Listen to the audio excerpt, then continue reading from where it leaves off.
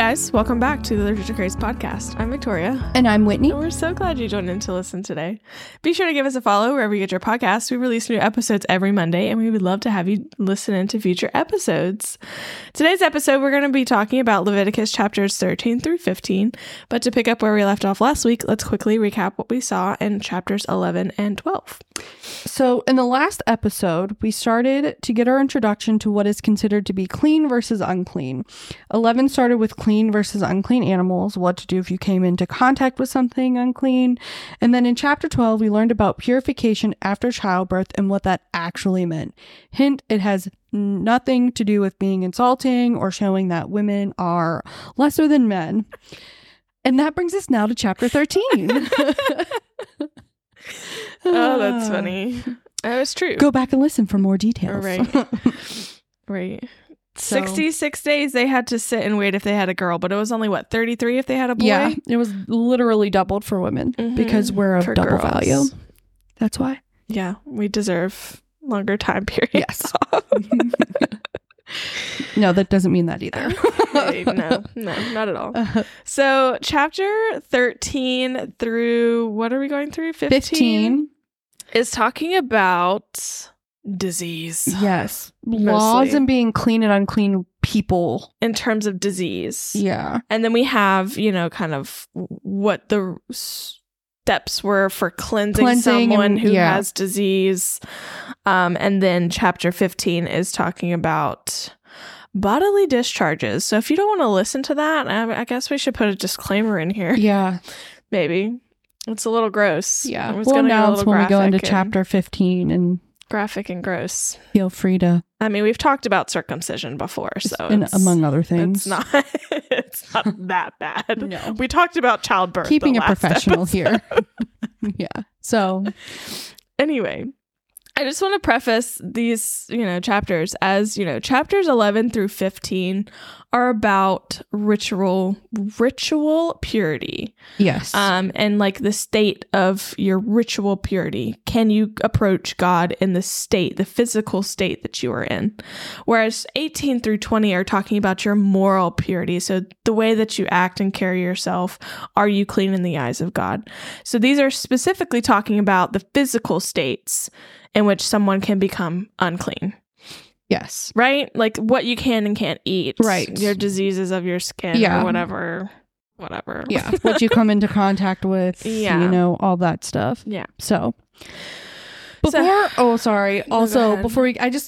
we get into like the details of the chapters and things, I did kind of just want to do, we've kind of talked about it before, but I just read something really good from Bible TV or Bible.tv about like the holiness of God, because God is giving us all of these rules and these laws to set Israel apart because they are his chosen people, right? Yeah. And they're surrounded by pagan nations who are doing... Oh, yes, I'm waving my arms around because they're surrounded. I said I wasn't going to raise my arms. Just to kind of set Israel apart from the other nations, to know that they are different because, God says, be holy, I am holy, therefore, be holy for I am holy. Yes. And so this is what it says. I just thought this was, a good little point to throw this in because, again, we're going over all these laws and rules and clean and unclean and what you can touch, what you can't touch, da da da da. It says, of course, the nation could not be holy in the same manner that God was holy. He was divine. They were human. However, they could reach an attitude and practice that would make them separated and consecrated when compared to other nations, not when compared to God. One way to reach this state of holiness was to differentiate between what was clean and what was unclean, according to God's command, not human wisdom or desire. So to put, all this into context, holiness before God, or to be the holy people of God, the nation needed... I'm not going to read all of that stuff, but they needed these rules and these guidelines basically in order to be visibly set apart from everybody else. Makes sense. So, and the whole purpose of Leviticus is how can a sinful, corrupt, selfish people be reconciled to be in the presence of God. Exactly. And that's the whole purpose of Leviticus. I keep like whenever I'm reading this, having to remind myself, I mean, not that I have to remind myself, but like, you know, consciously remind myself of like, what's the word? The, not capacity, but like, I don't know, maybe the seriousness of God's holiness, of like how incredible and all encompassing like that is. Like to actually think about it. Cause like we can hear, you know, God's holy, God's holy, God's holy, you know, over and over and over again. But like if you sit and actually meditate on it, it's super unfathomable. Yeah, that. Words.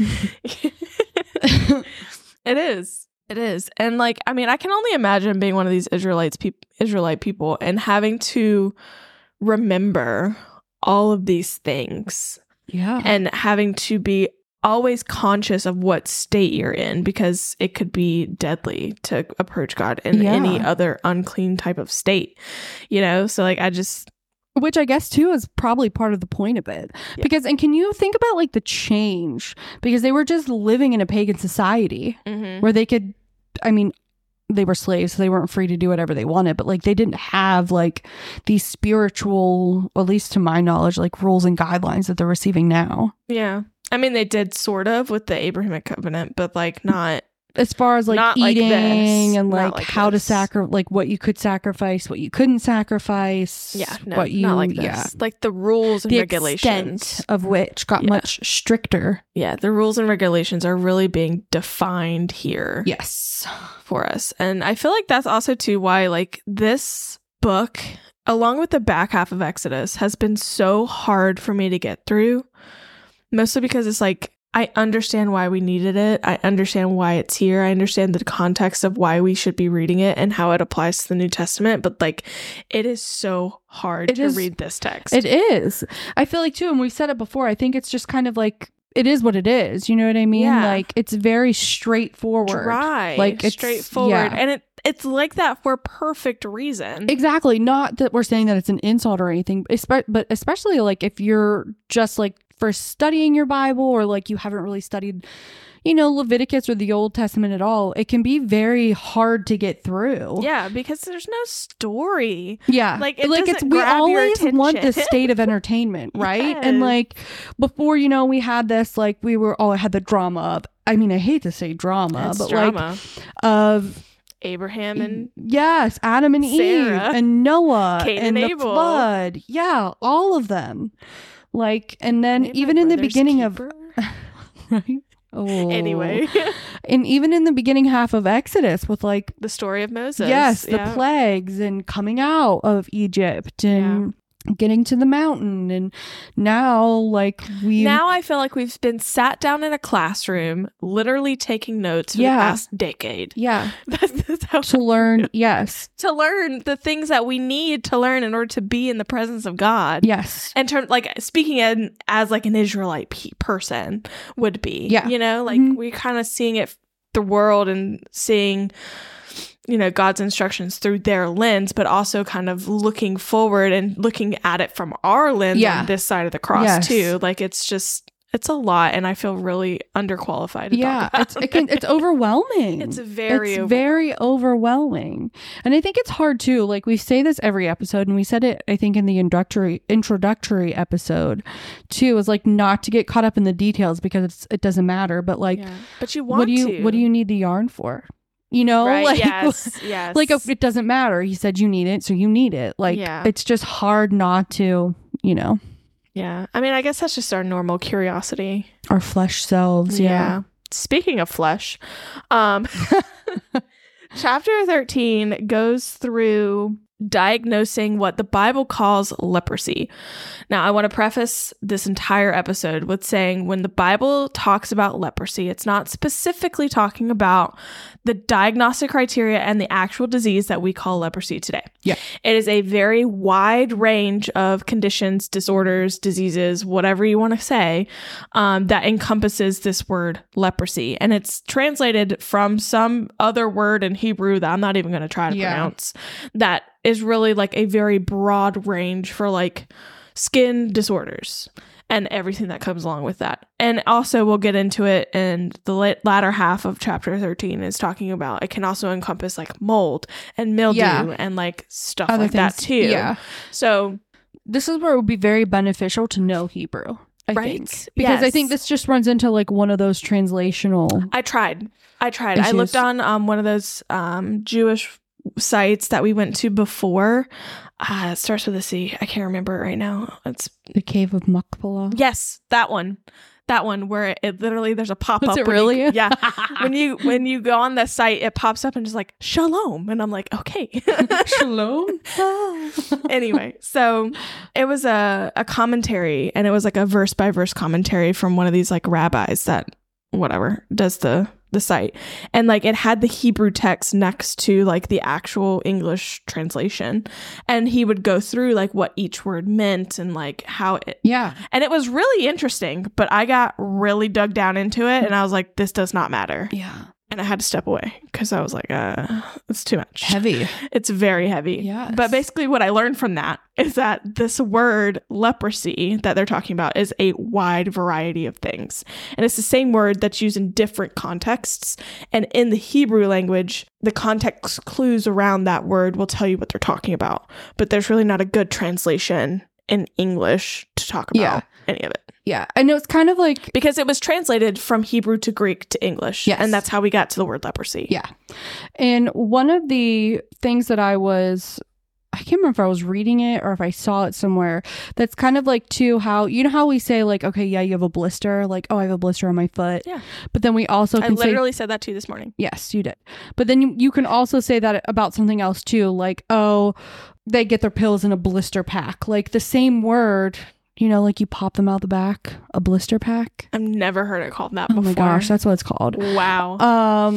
Interesting. Or like, you know, they'll say that too, like whenever like a tire like rubs on something and it like gets a blister, like a bubble on it. But like, you see what I mean? Like the same word can be used in different contexts. Yeah. You know? So it's kind of like a similar situation. Yeah. So part A of 13 goes through examining and diagnosing all of these different forms of leprosy, basically. So 1 through 8 is talking about the method of examination for leprosy. So the Bible is very clear to the priests on what is considered leprosy, because whoever has this diagnosis of leprosy is considered unclean. Correct. And they have to go through a slew of things to do in order to reconcile themselves back to God and back to the community. Yes. So let's read 1 through 8 really fast. Okay. If it sounds like I smoke like 12 packs a day, it's I promise she I did. don't. She did. You know, the enemy is out for my throat. Pun. The Lord spoke to Moses and Aaron, saying, when a person has on the skin of his body a swelling or an eruption or a spot, and it turns what? Can I just say something? Yeah, go ahead. Kind of funny. So when I read this the first few times I was reading through this, I was like, when a person has on the skin of his body, of course he's going to have on the skin of his own body. What else would he have on? It's the skin of his... and then I had to reread it like 3 or 4 times. Close. Like, I'm not even kidding you. Like a pill situation like, to wear someone else's skin. Like that serial killer who wore other people's faces. Yeah. Like... We should have the Israelites walking around with wearing other people's skins.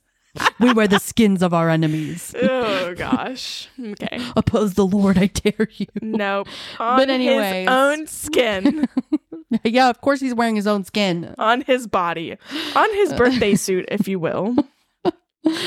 Okay. Is that what you needed to say? Yeah. All right. When a person has on the skin of his body a swelling or an eruption or a spot, and it turns into a case of leprous disease on the skin of his body, then he shall be brought to Aaron the priest or to one of his sons. You're turning the page.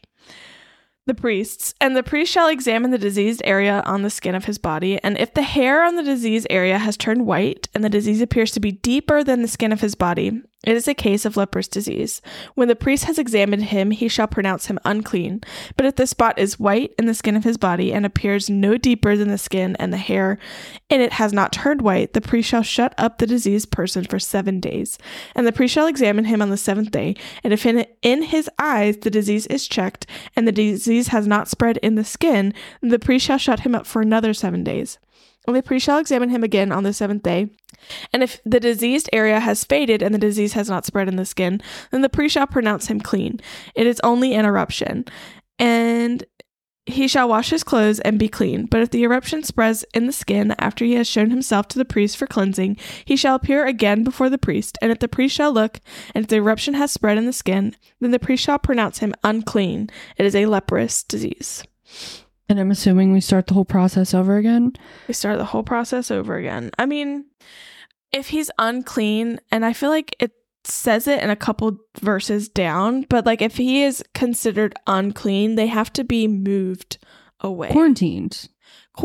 But like if it is like definitely you have a leprous disease, you have some sort of skin condition. The communicable disease. Yeah. And the priests condemn you basically and say that you're unclean, you have to be removed from the congregation, you have to be removed from the community, and you have to live outside of the camp, basically. To be kept away from everyone where other unclean people are, because you can't be in contact with anybody. Yeah. And that's what it was. Yeah. So they're very like all of these verses that we're going to go through. I don't feel like we're going to read the whole chapter. There's like 59 verses in chapter 13. Yeah.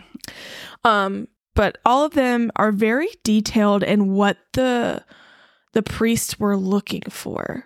Like it's very specific because it has such of a weight to say that a person is unclean. Yeah. You know, and in a way the priests were acting as like our public health officers that we have now. Or physicians. Because they're diagnosing. They are diagnosing, but see, the physicians in our day also give you the things you need to be quote unquote healed. Yeah, I mean, and later we're going to see they're not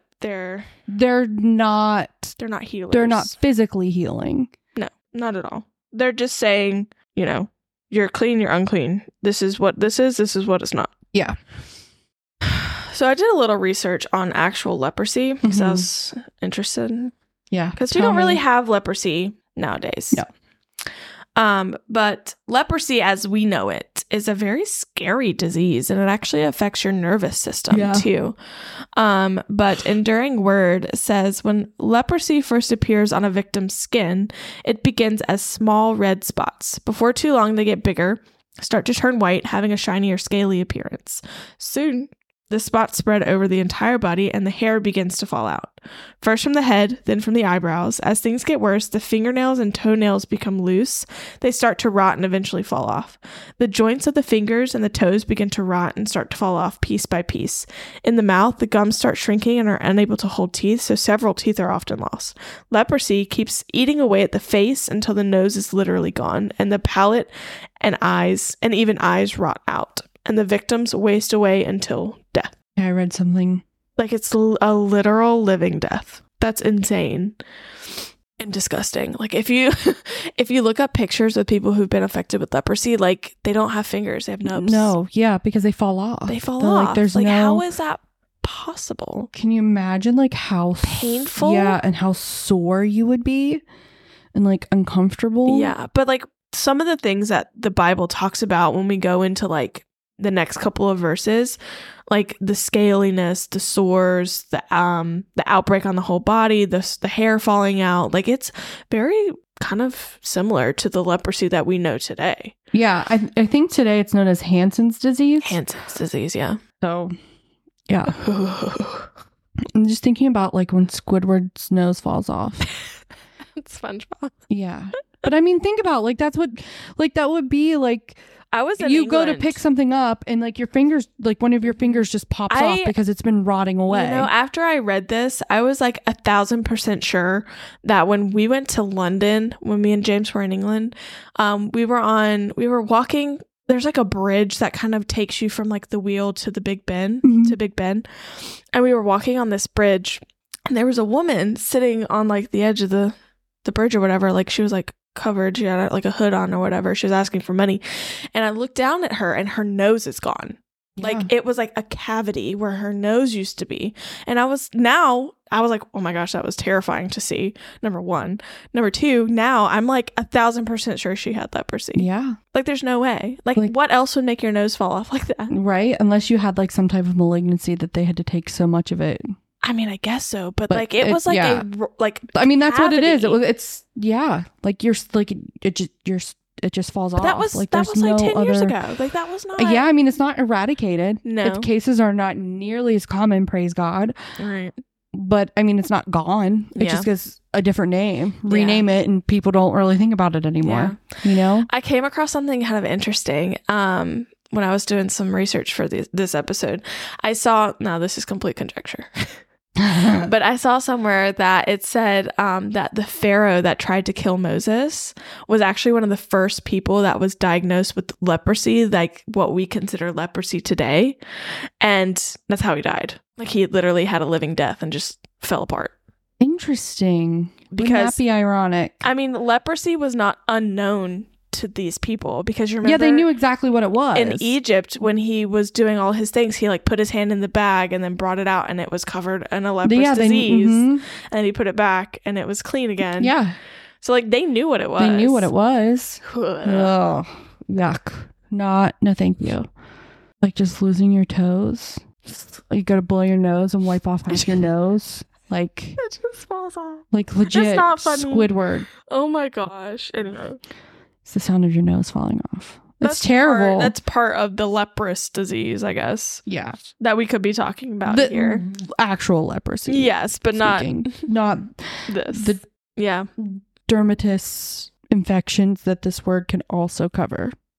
But like Jesus healing the leper, like I'm pretty sure it was like actual leprosy.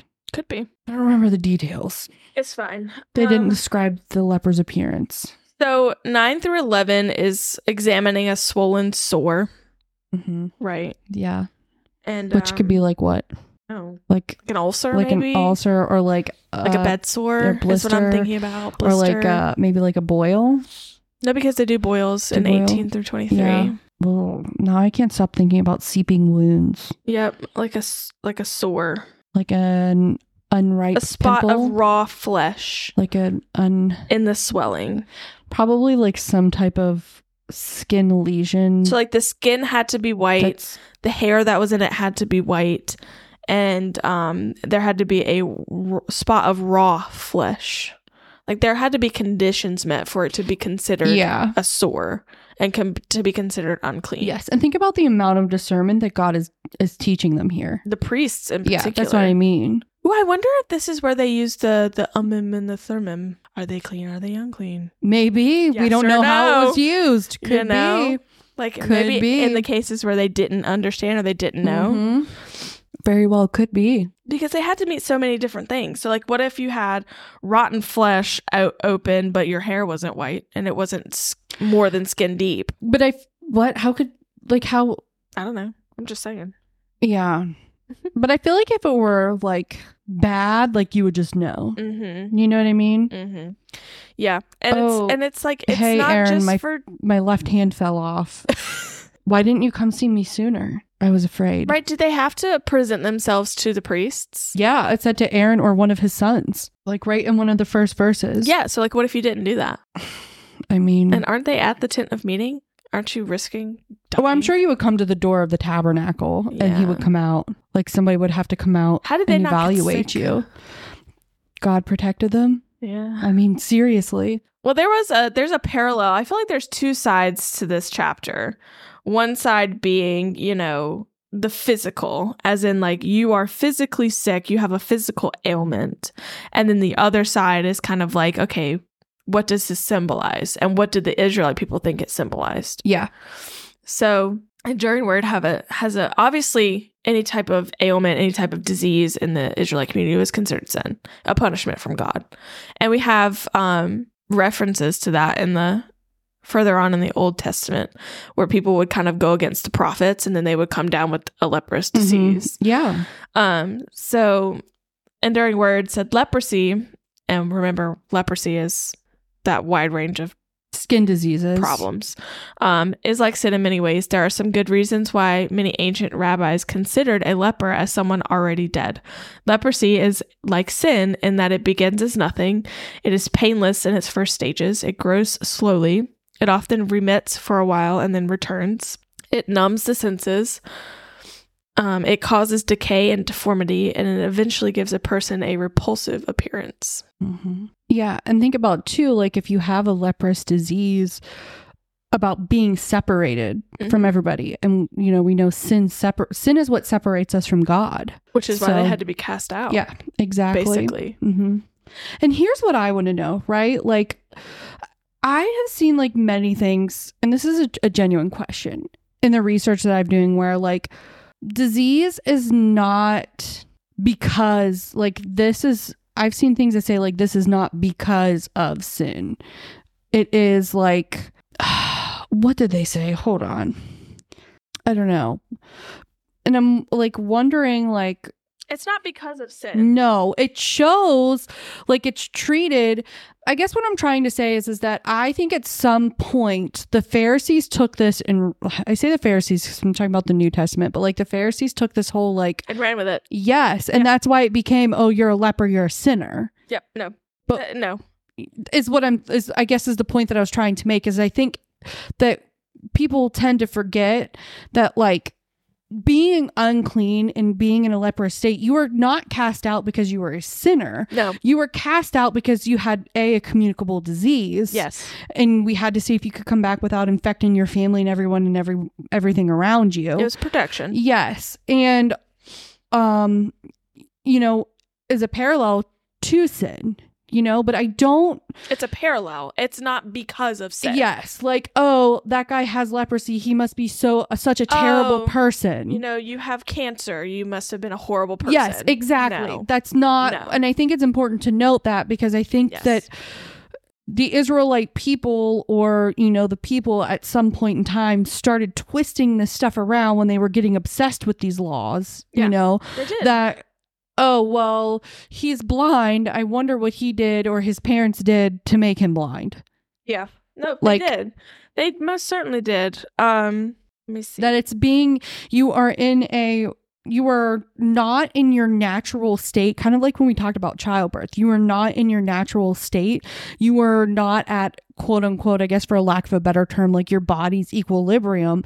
Therefore, because you were not whole, because you were not in your natural state, you couldn't approach God or else you would die. Yeah. Yeah. And it was also the public health side of it all. Yeah. Like you don't want to spread disease. And like pastors get terminally ill. Like, you know what I mean? Like, Enduring word about the Pharisees.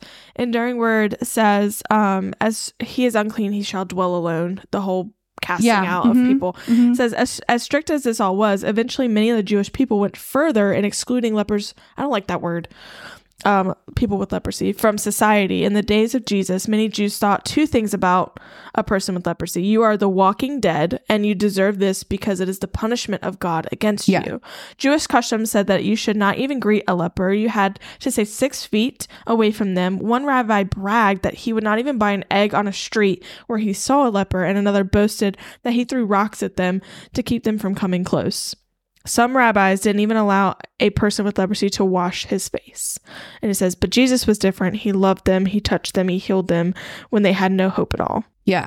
I mean, that's just all that I could think of. I'm like, these guys, this was just one of those things that they took and ran with. Yeah. Mm-hmm. Exactly like the whole freaking paper on your head. Like, yeah. Like you... They did, obviously, they did not have discernment in the way that God had intended. Clearly.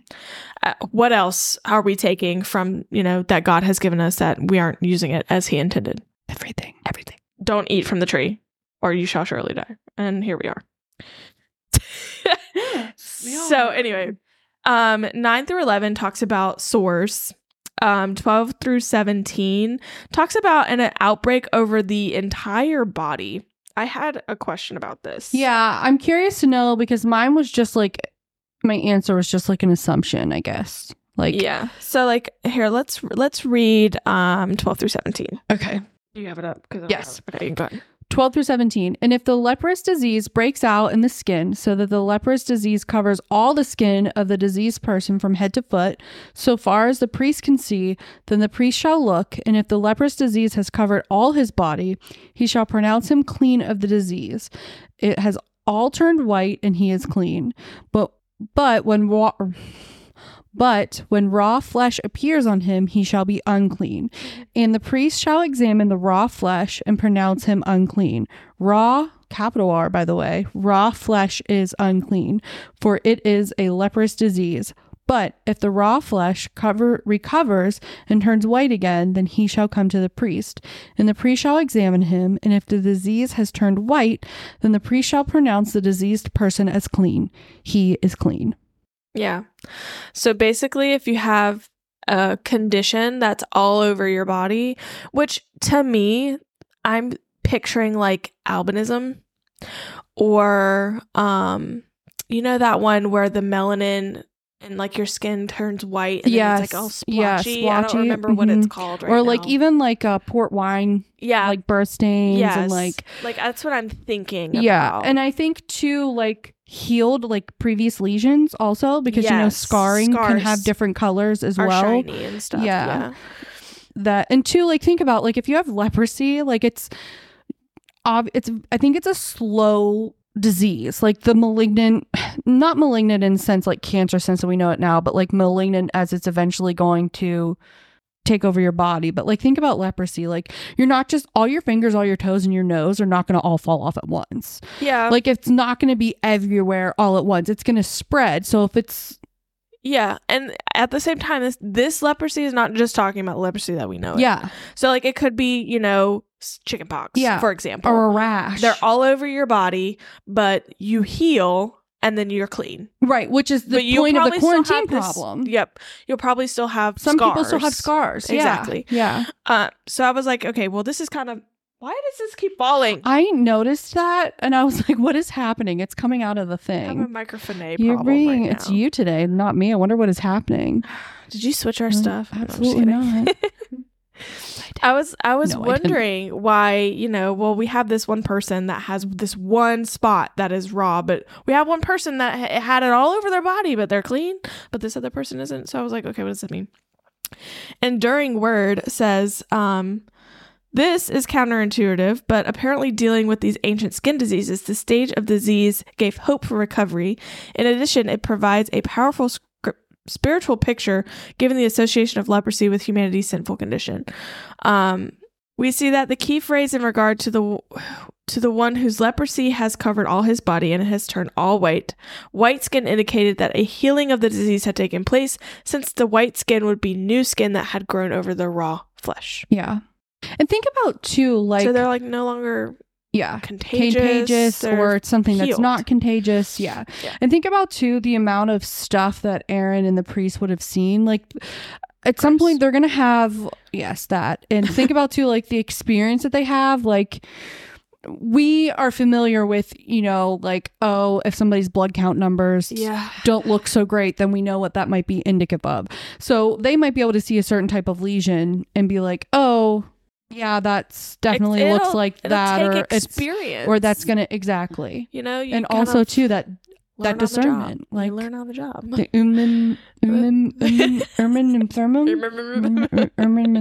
the stones. Yeah, the stones that said yes or no. Yes, this is what we're gonna call them now. Yes. Okay. So then after that, we have boils on the skin, burns on the skin, sores in the midst of hair. And think about too, I'm sorry, I know this is totally random, but you saying burns just reminded me, like, this was probably also for I was going to say the patients, but like the afflicted or the infected people as well, because if you have a burn and you're around everything like normal and around all the people, like exactly, it's going to help to prevent infection for you to be away from everything else. Yeah. I mean, and that would go for any type of open sore or wound that you might have. Because imagine they're nomads. I mean, people are going to get hurt. You're going to have disease that comes and just, infests areas. Yeah. And you think about just wait till we get to the bodily discharges. Yeah. Well, and think about too, like gonorrhea. AIDS. Do you like that? Oh, rabies. Think about oh my goodness, what is it called? I don't gangrene. know. Oh, okay. Yes. Infection, like grossness. Mm-hmm. That can make your body parts rot and like get super infected. Bacteria. Yeah. Mm-hmm. And like if you have a child at home, like we all know, we love our children, but we all know they carry all kinds of crap. They're germ-bags. And okay, also imagine there's one thing that I was reading while reading through this. I don't know if it's later in Leviticus or not, but what about common colds? I was just thinking about that now. I mean, you think about, you have a bodily discharge, mucus, a bodily fluid, mucus. Is that? It's a body fluid. See, I mean, I don't know. It's a body fluid. We're not just talking so about spit. Yeah, but that's not, well, would you want to be in contact with anybody else's spit? I love you, but I don't want your spit on me. No, I'm just saying. I'm saying though, you know? No, unclean. Anyway, we'll get there. Let's keep going. No, but I really don't know. I don't know. It's weird. But I mean, like, think about how many animals they came in contact with. Mm-hmm. Like, you can get lice from animals, from birds, you know? Anyway. Yeah. Hence the stay away from clean versus unclean animals. Helps to prevent that too. They sacrifice birds. Bats. They literally sacrifice birds. Don't want to be sacrificing bats. Why? Because they carry what? AIDS. Yes. Anyway. It's rabies. Okay. Examining sores in the midst you see what I'm saying? Of hair. Yes. Okay.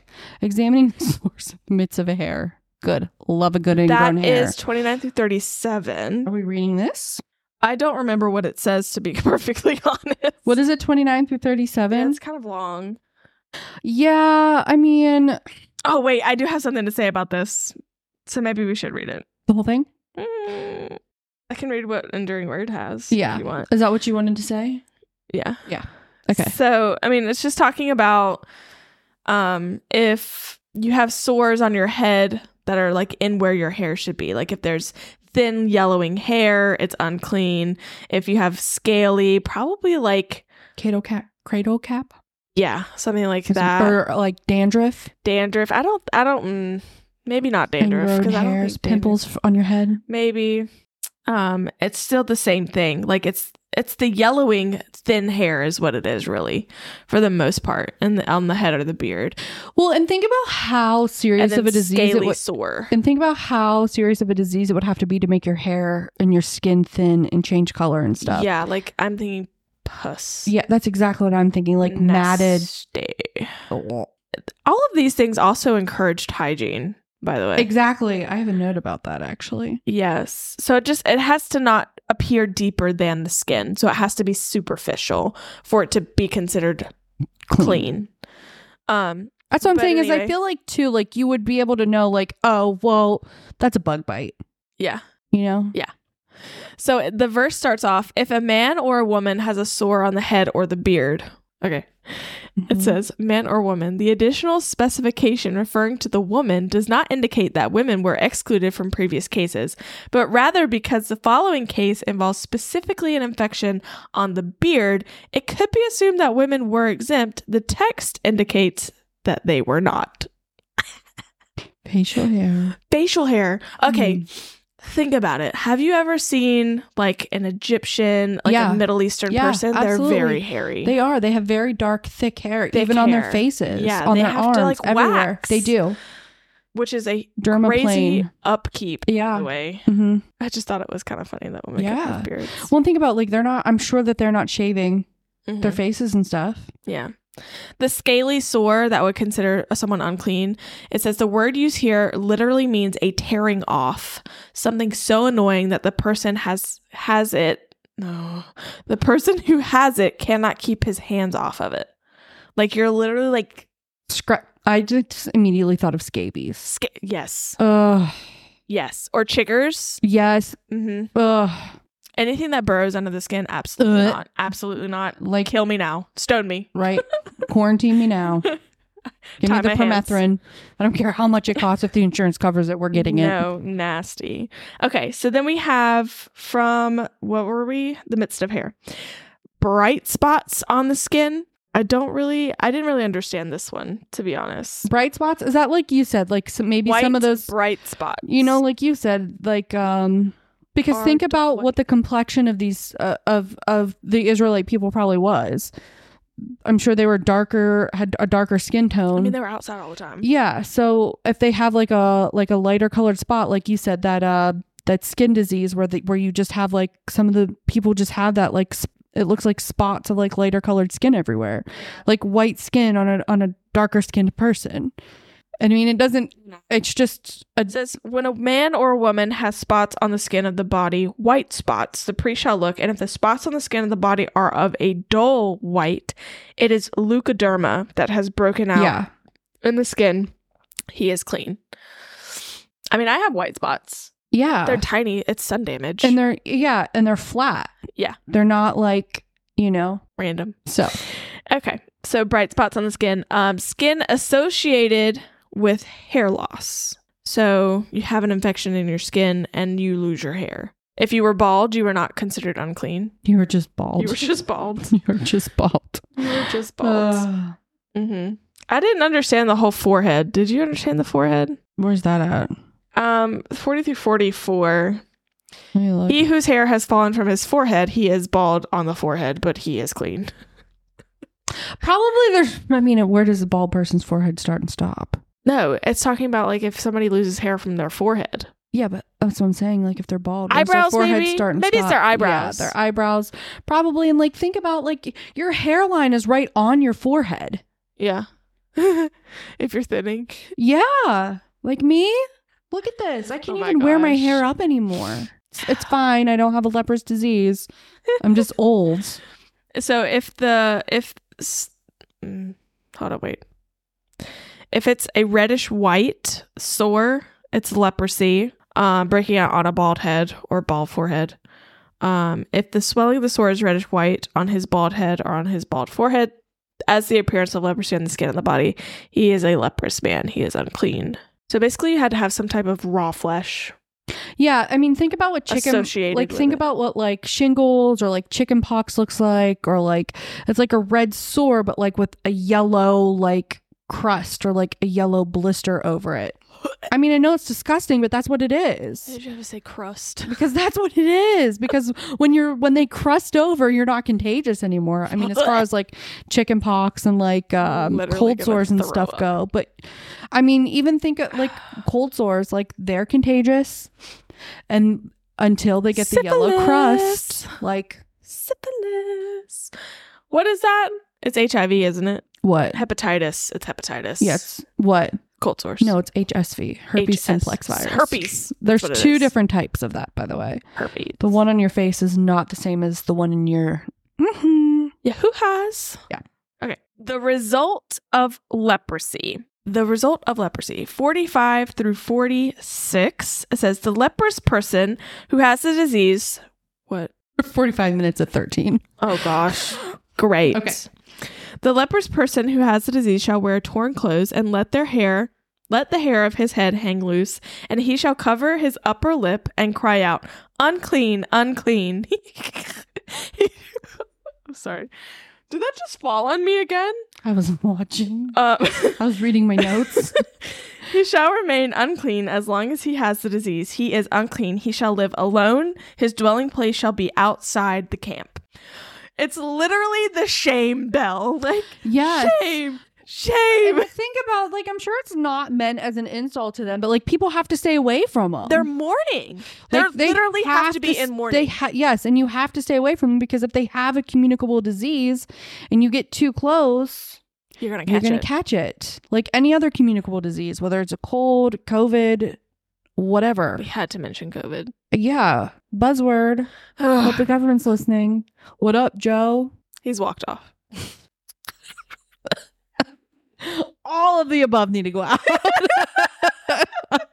Did you see that video I sent you where the lady was like, where the guy was like, you're gonna... Yes! She just walked off the stage. Yes. And he was like, I don't think I can top that. How could you? Yes. So they shall dwell alone. Since the leprous person is required as to be one that mourned for the dead or for some great and public calamity. That has to suck. Like you are away from your family, you're away from your community. Like you literally have to go and live with people who are also gross and infected. But you probably also have to keep your distance from too, because what if they have something that you can catch? I had written a note about that. I said, when talking about the leper declaring himself, yelling about being unclean, it's like when you see God's holiness and you think about your current state, like how unclean. Yeah. Like as humans we are. It just makes me appreciate Jesus so much more. Oh yeah. You know? I'd be like that ostrich with my head in the sand. I mean, he was literally coming out here healing lepers. Like 47 through 52 is talking about, or really the end of 13 is talking about diagnosing fabrics and leather that were contaminated by leprosy.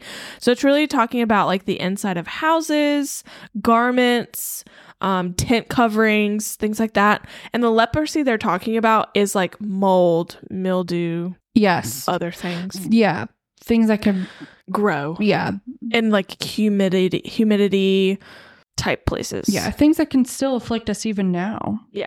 Like, yeah, I mean, mold, mildew, like you said. Fungus. Yeah. Nicotine stains. They didn't have nicotine. I mean, they probably were cooking inside their tents, though. Yeah. So that was a big thing. When I went on my trip to Honduras, we built I remember you saying that. They cooked inside, and they didn't have like a escape for like the steam and like the soot and like no ventilation. No ventilation. Thank you. They cooked with like fire, like wood fire. That's so like so dangerous too.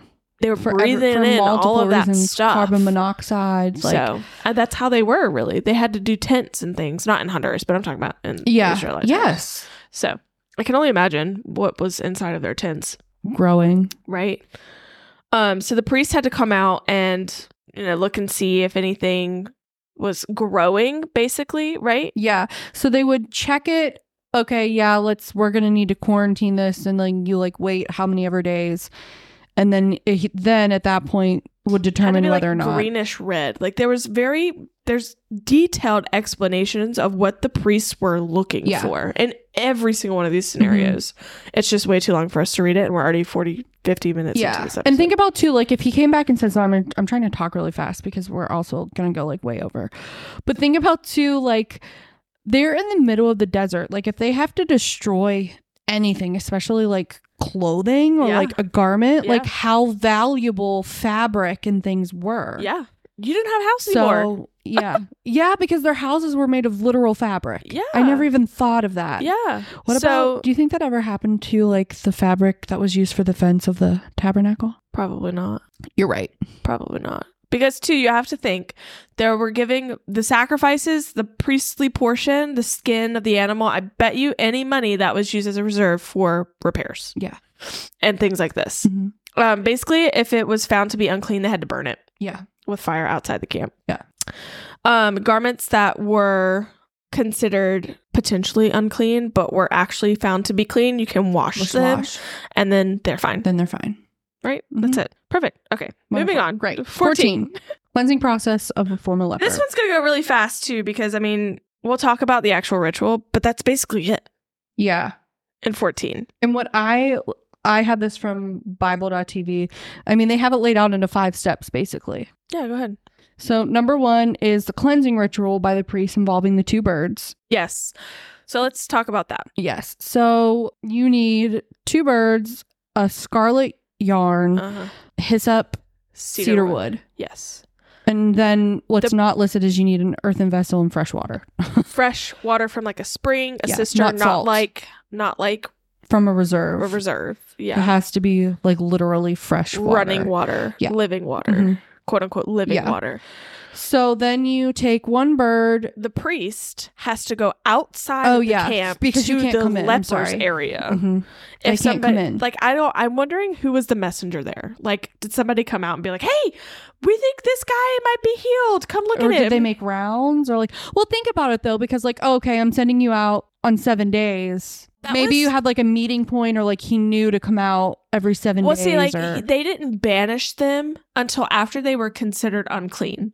So they had a quarantine area where they would keep people under priestly watch, quote unquote priestly watch, where they were close by for the 7 days, and then for the recheck. Well, But then if they were considered unclean, they were banished and pushed out and had to go outside the camp. Yeah, they probably did do some type of like yelling or... They used messenger pigeons. Carrier. Yeah, they could have. It's entirely possible. Yeah, I mean, who knows?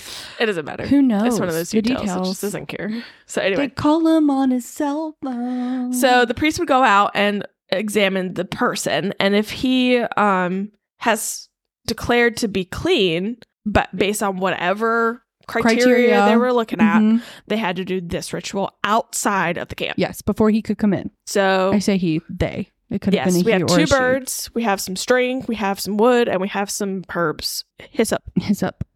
So what do they do? So correct me if I'm wrong, the leprous person had to sacrifice the first bird over an earthen vessel that had the fresh water in it, so that the blood from that bird would pour into the water of the earthen vessel. Yes. Then, see, this is where we were talking about the whole scarlet yarn thing. I got caught up on this, and we're not supposed to be doing that. And we come up with a great theory, is that you would use the yarn to tie all of said objects together, and I think also to prevent because remember, our second bird is still alive, to prevent them from from flying away. But you tie them all together, and then you dip them. You dip the live bird, the cedar wood, and the hyssop in the blood water, basically. Yes. Yep. And then what's he do? He sprinkles something 7 times. Yep, he sprinkles the mixture, I'm pretty sure.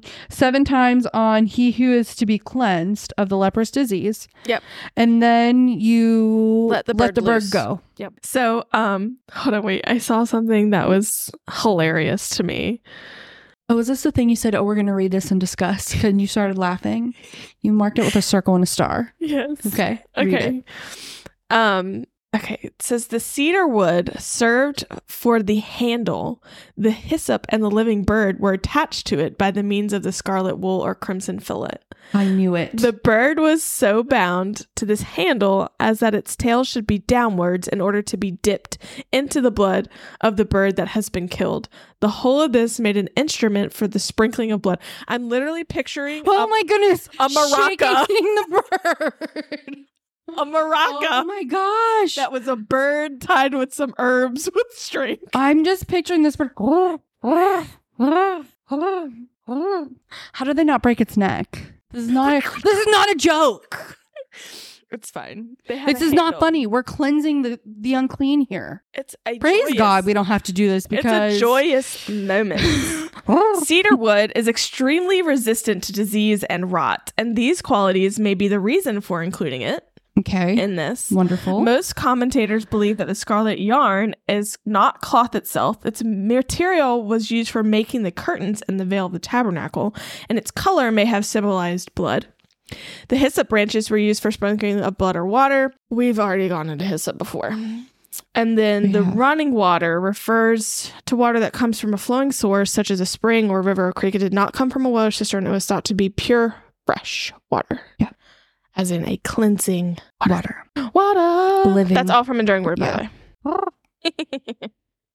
Do you think they untied like the hyssop from the bird and just like used the hyssop to or do you think they literally shook the bird? I think they shook the bird. How did they not dipped break the bird its in neck? it? They dipped the bird. Well, they're not whipping it. I guess probably just like dripping it on their head, maybe. Yeah. I'm just picturing now a floppy bird neck. Anyway, so Enduring Word had a great point that what do we do with the leftover of the dead bird, of the sacrifice bird? It doesn't say, does it? I would imagine it would have to be burnt because outside it's holy. No. It was used as a sacrifice. Yes, but it wasn't sacrificed to God. Oh, that's true. It would probably just be thrown away. Sad. Can they eat it? Maybe. If it's a clean anyway, bird. Doesn't matter. So Enduring Word had a great point that I didn't think about until I read this. It says, in a remarkable way, this unusual ritual points to the future work of the Messiah who would cleanse those stained with leprosy of sin. Yes. Jesus was sacrificed outside the camp. He was a man from heaven, as are the birds. He remained cleansed and holy, even in his death becoming sin, without becoming a sinner. I don't know what that has anything to do. Oh, the scape bird. Yeah. Jesus, I read that as well. Yeah, Jesus came by water and blood and died in association with water and blood. Jesus died in association with the scarlet cloths, his robes. Jesus died in association with wood, the cross. Jesus died in association with hyssop, which is what they fed him with, the sour wine. Oh, yeah, put it on the... Mm-hmm. Jesus lived bearing the marks of his death. I'm assuming that's the dead bird. And Jesus ascended into heaven out of human sight, which is the free bird. Yep. Incredible stuff. Mm-hmm. So then... I'm sorry, were we No, we're done. Ready to go? Go ahead. Yep. So then there was the washing, shaving, entering the camp, but no one's tent for 7 days. Yeah, he had to live outside for 7 days. Mm-hmm. Basically saying to the congregation, hey, I'm clean. I'm proving that I'm clean. I'm out in the open all the time. Right? 7 days, you can see me. Yep. And on the 7th day, he was to shave off all his hair, bathe his body, wash his clothes. Then he was clean. And his cleansing was public knowledge. Yes. Shaved. By all his hair, she means his eyebrows as well. Yeah, everything. He was becoming a swimmer. He was. Why are we assuming these are all men? It's just he. Yeah. That's just how it's written. But they're not all men. It could be women yes, too. I know. I was joking. Okay. And then sacrifices had to be offered to complete the process. This is all from Bible TV, by the way. Sacrifices had to be offered to complete the processes. That's in 10 through 20. And this was done on the 8th day of the process in order to purge his pollution from the sanctuary and give thanks to God for his healing. And by his, we're talking about the infected person or formerly infected person. And then once certified as cleansed, he was then required to make a guilt, sin, and burnt offering with a grain offering. Yes. And then in 21 through 32, we have provisions for the poor in the event that you couldn't afford the things needed for said rituals. And like, I don't really want to get into all that because like we've been through the all rituals. that. We've talked about what animals are. Yes. Yeah. And in the chapter, they literally tell you what you can and can't bring and like all that stuff all over again. Yeah. I don't think we need to do that all over again. There was a sin, a guilt, and a burnt offering. Is that what you said? And grain. And grain guilt, offering. sin, basically one of everything. One of everything. Except a peace offering was not required, but I would imagine that they did one. Yeah. Because I mean, it's basically, you're reborn. You're saying thank you so much for healing me. And you're please forgive me of my sins. And here I am. To God, you know? You're bald like the fetus, baby. Seriously, you're reborn. Yeah. Like, and then it starts talking about houses with leprosy. And I think this is more so for like when they have actual structures. I think this was preparing them for when they get into Canaan. Yeah. Uh-huh. But he had to give them the rules. Instructions. Yeah. I mean, do you think we need to go over that? It's basically the same thing as if it was on a piece of leather or fabric clothing or anything or garment like or that. Whatever. You know, they come in, they examine the house, they notice that they have like mildew, fungus, mold, something growing. They'll leave it, and if they come back and it's spread, they can basically kind of like gouge out the area and rebuild it. Yeah, like replace the drywall. And they have to get rid of the stuff outside of the camp. Yeah. And then if it comes back and it's fine, the house is clean. But if it comes back and it's spread even more, they basically have to tear down the entire house and build new somewhere else. Yeah. And that's the houses. I don't really know why it's here. Maybe it's because the rituals of cleansing. Yeah, I'm sure that it is. And remember we talked about like the time frame of everything. Yeah. But maybe you say this because they know that they're going to be going to a promised land and that where they are is temporary. So he's probably for future's sake. Yeah. And I'm imagining, like, I don't really know this to be certain, and it might be something I might go look at. But I feel like after the ordination of Aaron and his sons, I feel like Moses and Aaron sat in the tabernacle talking to God for days, getting all of this information. I really don't think that this happened like instantaneous, like not like it took more than one day. I bet. Yeah, like but he was getting it like over a time period. There was like and he's talking to them. Yeah, because think about it. Like Moses, may no longer be set apart and it's like a priestly aspect, but he's still very much so involved. Yes, and a leader of the people. Yeah, he's like the government. So he also needs to be aware of the rules. Yeah. So I feel like that's what happened. And And or maybe it's, they knew Aaron was going to be the priest and they're still on Sinai and they're still talking to God up there after the 10 Commandments, like all that mess. I don't know. I don't know when God is telling them these instructions. I want to say it's after the ordination of Aaron. Yeah. And they're just in there doing like their schoolwork. Yeah. Yeah. It's like orientation. Training. Yes. Your orientation. And then they're going to go, well, Aaron would go and teach the other priests. And teach the people. Yes. And teach the people. Mm-hmm. So anyway, 15. And that was it for 14. And then 15 brings us to bodily discharges. So, I feel like all of these are pretty straightforward. I think so too. I mean, in mine, this summary that I have kind of breaks it up into 4 parts, it looks like. First is, so this says, this chapter reviews. I have bodily discharges from a man. Mm-hmm. And then we have bodily discharges from a woman. Mm-hmm. And that's it in the summary. I have uncleanness brought by a man's abnormal discharges, uncleanness caused by a man's normal discharge, uncleanness caused by a woman's discharge lasting many days, uncleanness caused by a woman's discharge lasting many days. Yeah. So the general principle regarding an abnormal discharge of a man was... The Lord spoke to Moses and Aaron, saying, "Speak to the people of Israel and say to them, when any man has a discharge from his body, his discharge is unclean, and this is the law of his uncleanness for a discharge, whether it's his body runs with the discharge or his body is blocked up by a discharge. It is in his uncleanness." Yeah. That's it. So, and I think the rules were basically... Abnormal discharge. Yeah. Rules were basically quarantine for 7 days, wash your clothes and your body, offer the 2 birds. Yes. Everything that they sit on, everything that they touch in both situations is unclean.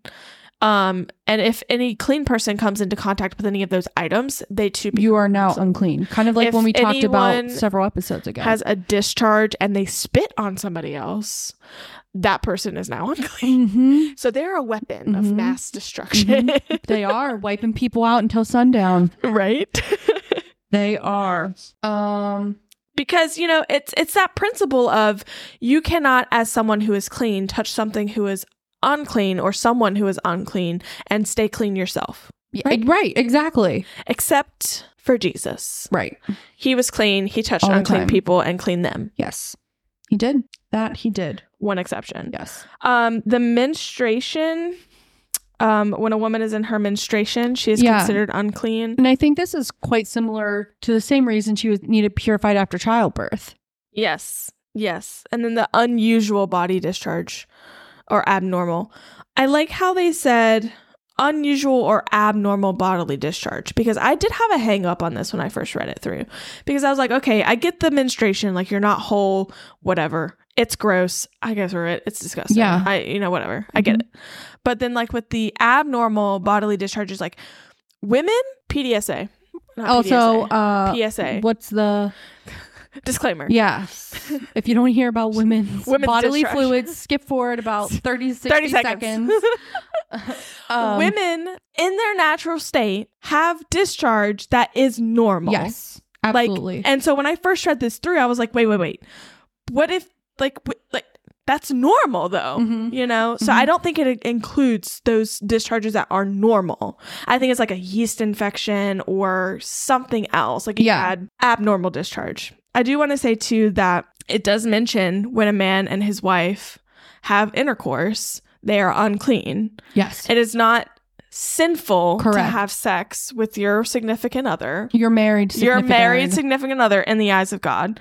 It is, you're just in a state of uncleanness. Yes. It's, again, I just feel like it's important for us to keep emphasizing this, is it's a ritual state of uncleanness. Yes. It's not a ceremonial state of uncleanness. And it's honestly, mostly, I feel, to protect that person. Because if you approach God in your unclean state or your unritualistic state, you gonna die. Yeah. So yeah. So here's my rabbit hole moment that I had with this whole chapter. Did we cover everything we wanted to cover? I know it was really quick. I think so. I don't have. It's abnormal discharges from a man or woman, anything they sit on, lie on, whatever, touch. If they spit on somebody, you're unclean. And then they do the whole ritual cleansing process like we do with the leper. Yeah. Oh, I did want to say, This, and I'm assuming this would also cover like women discharges, unless you're going to talk about that. No, go ahead.